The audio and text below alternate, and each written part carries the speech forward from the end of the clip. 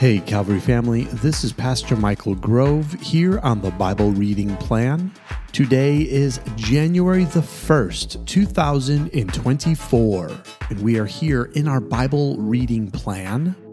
I'm super excited because this year we're going to slow it down just a little bit. In fact, we're just going to be reading one chapter at a time. That gives us a little bit of time to slow down, dig into the book that we're reading, and really understand what is being said.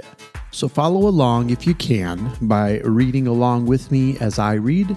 But if you can't, no worries. Just let me read this over you. And at the end, I'll share a few thoughts about what we just read before we end our time together.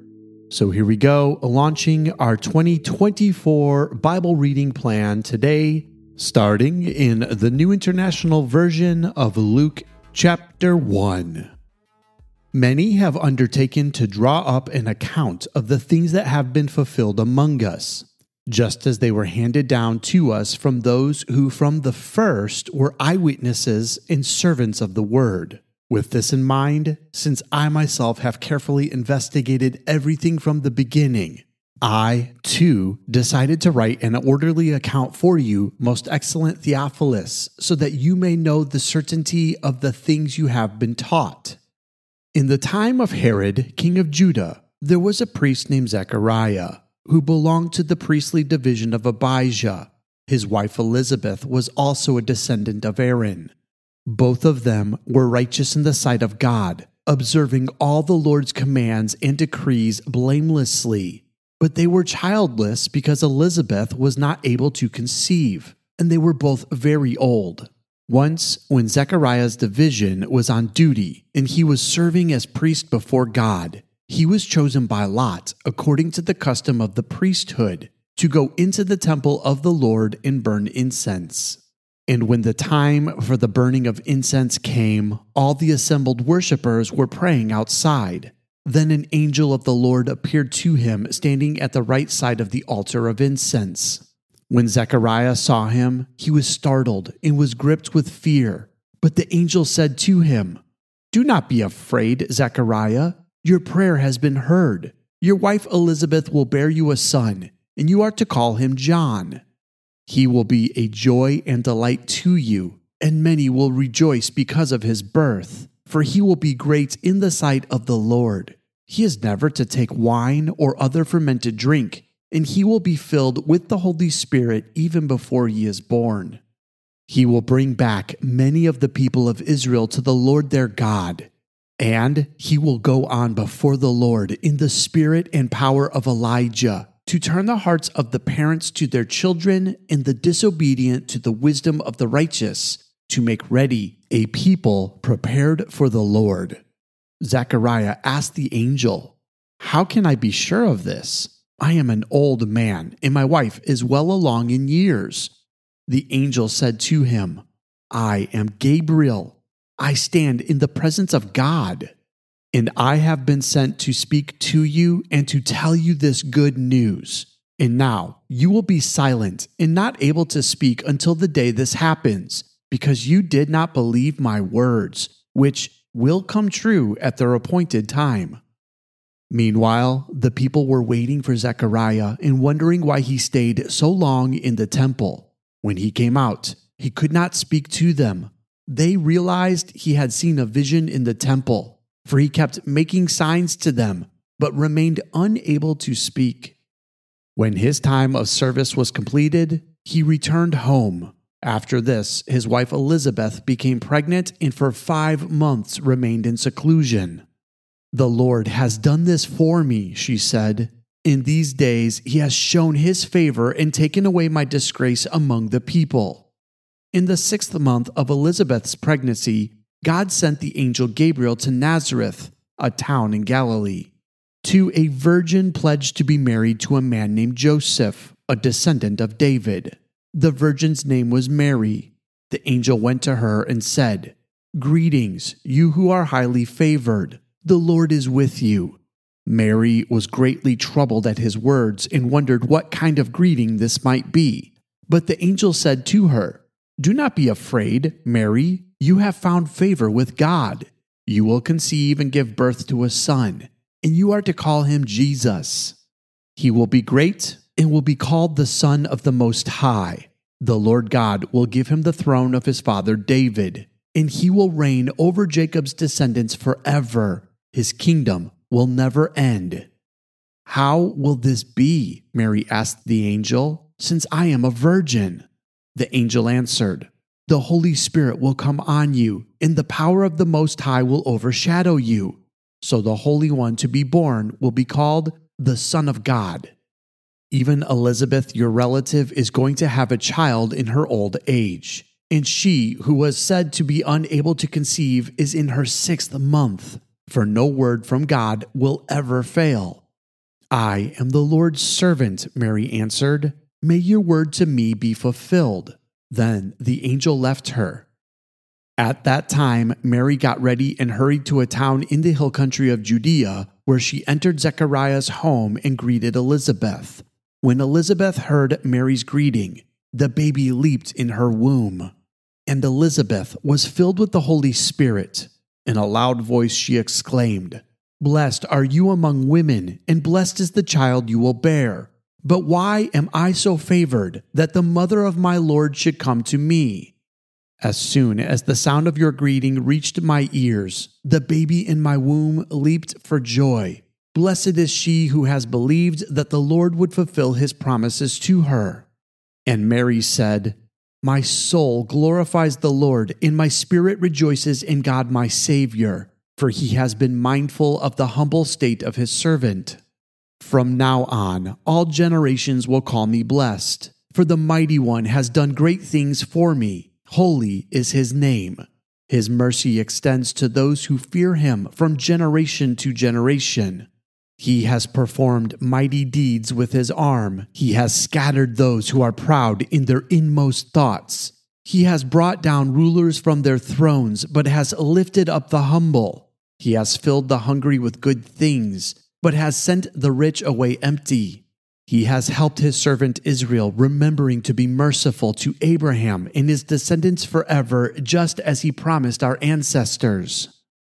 Mary stayed with Elizabeth for about 3 months, and then she returned home. When it was time for Elizabeth to have her baby, she gave birth to a son. Her neighbors and relatives heard that the Lord had shown her great mercy, and they shared her joy. On the 8th day, they came to circumcise the child, and they were going to name him after his father Zechariah. But his mother spoke up and said, No, he is to be called John. They said to her, There is no one among your relatives who has that name. Then they made signs to his father to find out what he would like to name the child. He asked for a writing tablet, and to everyone's astonishment he wrote, His name is John. Immediately his mouth was opened and his tongue set free, and he began to speak, praising God. All the neighbors were filled with awe, and throughout the hill country of Judea, people were talking about all these things. Everyone who heard this wondered about it, asking, What then is this child going to be? For the Lord's hand was with him. His father Zechariah was filled with the Holy Spirit and prophesied, Praise be to the Lord, the God of Israel, because he has come to his people and redeemed them. He has raised up a horn of salvation for us in the house of his servant David, as he said through his holy prophets of long ago, salvation from our enemies and from the hand of all who hate us, to show mercy to our ancestors and to remember his holy covenant, the oath he swore to his father Abraham, to rescue us from the hand of our enemies, and to enable us to serve him without fear in holiness and righteousness before him all our days. And you, my child, will be called a prophet of the Most High, for you will go on before the Lord to prepare the way for him, to give his people the knowledge of salvation through the forgiveness of their sins, because of the tender mercy of our God, by which the rising sun will come to us from heaven, to shine on those living in darkness and in the shadow of death, to guide our feet into the path of peace. And the child grew and became strong in spirit, and he lived in the wilderness until he appeared publicly to Israel. This concludes Luke chapter 1 and concludes our reading for today. Let me give you a few thoughts before we end our time together. Okay, let me start by reading Malachi chapter 4, verses 1 through 6. That's the entire chapter of Malachi 4. It's real simple, but you have to understand this. This is a rebuke to the people of God's judgment. Now listen to what it says. Surely the day is coming. It will burn like a furnace. All the arrogant and every evildoer will be stubble, and the day that is coming will set them on fire, says the Lord Almighty. Not a root or a branch will be left to them. But for you who revere my name, the Sun of Righteousness will rise with healing in its rays, and you will go out and frolic like well-fed calves. Then you will trample on the wicked. They will be ashes under the soles of your feet on the day when I act, says the Lord. Remember the law of my servant Moses, the decrees and laws I gave him at Horeb for all Israel. See, I will send the prophet Elijah to you before that great and dreadful day of the Lord comes. He will turn the hearts of the parents to their children and the hearts of the children to their parents, or else I will come and strike the land with total destruction. Okay, so why did I just read Malachi chapter 4? Because there's something called the intertestamental period. That's what happened in between the Old Testament and the New Testament. Now, during that time, as far as we know, there are no recorded words of the Lord to the people.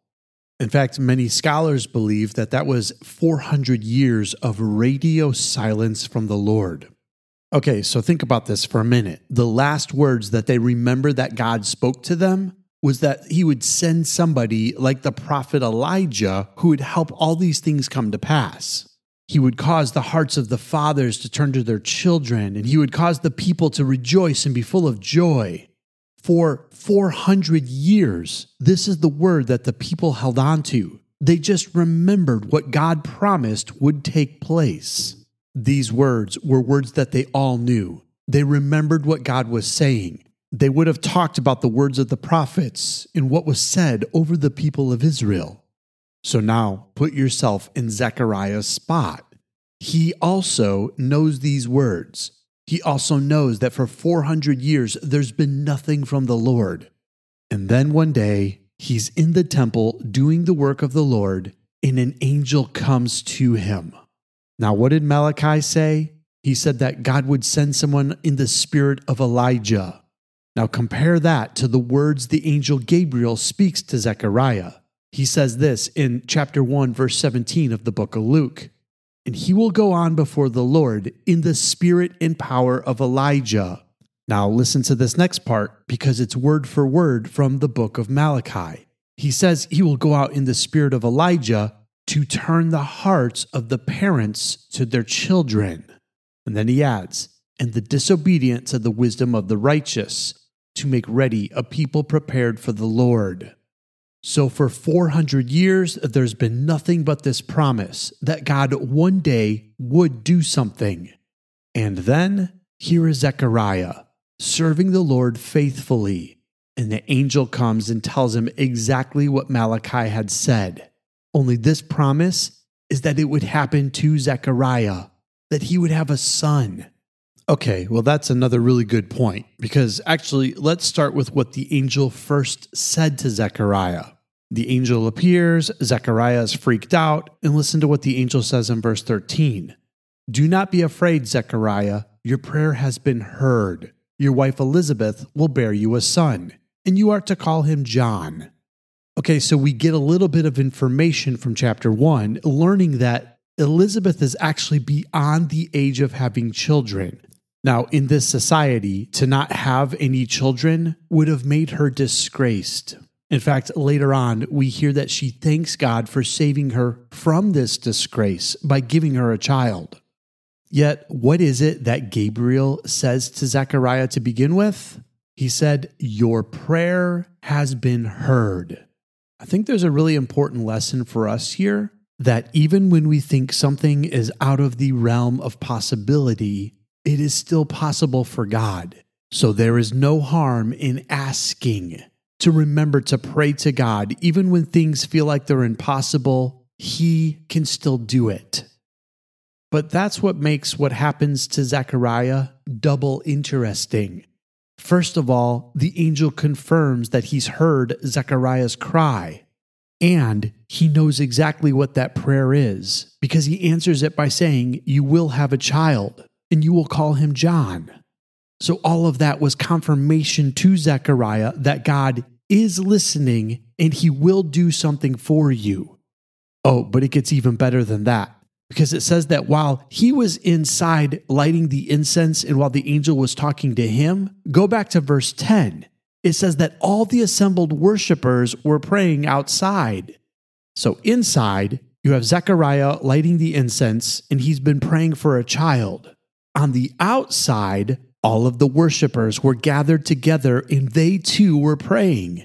And what was it that they continually prayed for? Well, the Messiah, the one who would come and save them. And after 400 years of silence, the angel Gabriel comes and says, "God has heard your prayer first, Zechariah, and you will have a son." Oh, and by the way, he's going to prepare the way for the answer to the prayer that's being prayed outside the temple right now. Both prayers are being answered at the same time through the word of the Lord that has come to Zechariah after 400 years of silence. This was a very specific prayer with a specific answer that showed God is attentive to what is happening. Okay, why did I tell you all of that? Because listen to Zechariah's response. He answers the angel Gabriel in verse 18. He says, "How can I be sure of this?" What kind of a statement is that?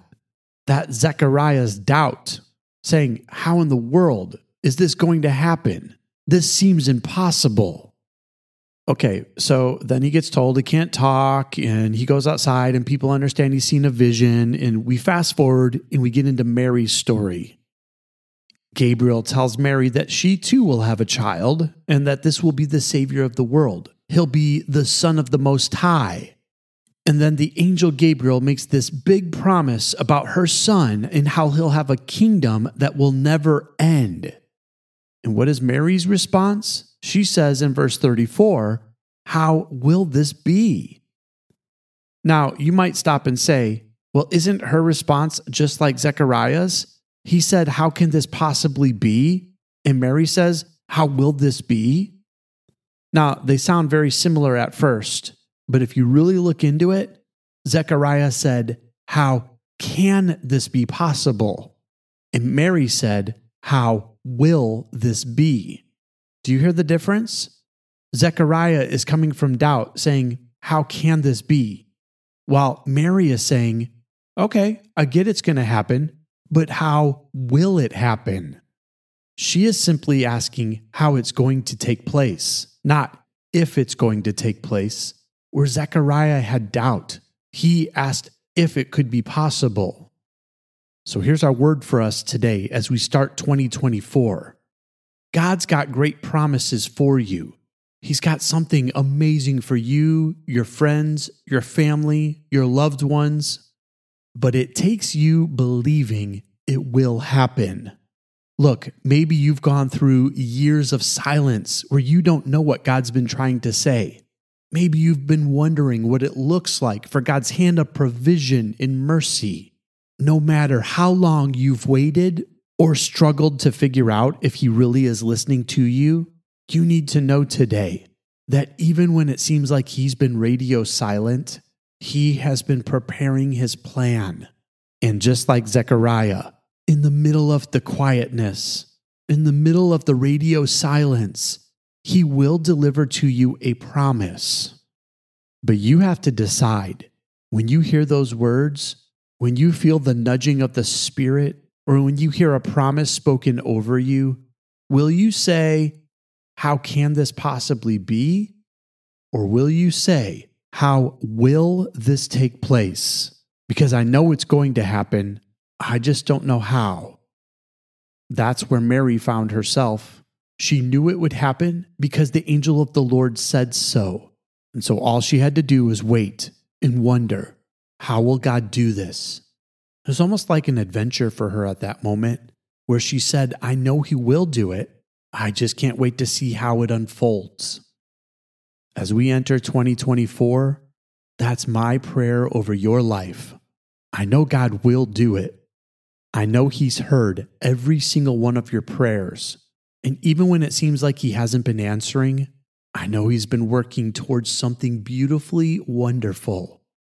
And now I know He will do it for you. I am believing that 2024 will be the year where you see the hand of God move in greater ways than you could have ever hoped or imagined or dreamed. And then, just like Mary, let it bring you to a song of praise where you worship your Lord and you understand what you mean to Him, and you magnify His name as He pours out His blessing on you, in you, and through you. Friends, that's what I'm believing for you, and I'm praying right now that God will reveal such great, deep mysteries that it will leave you saying, "How will God do this?" And it will leave you in a spot of awe and wonder as you watch Him unfold something beautiful in your life. That's all the time we have left for today. I love you, and God bless.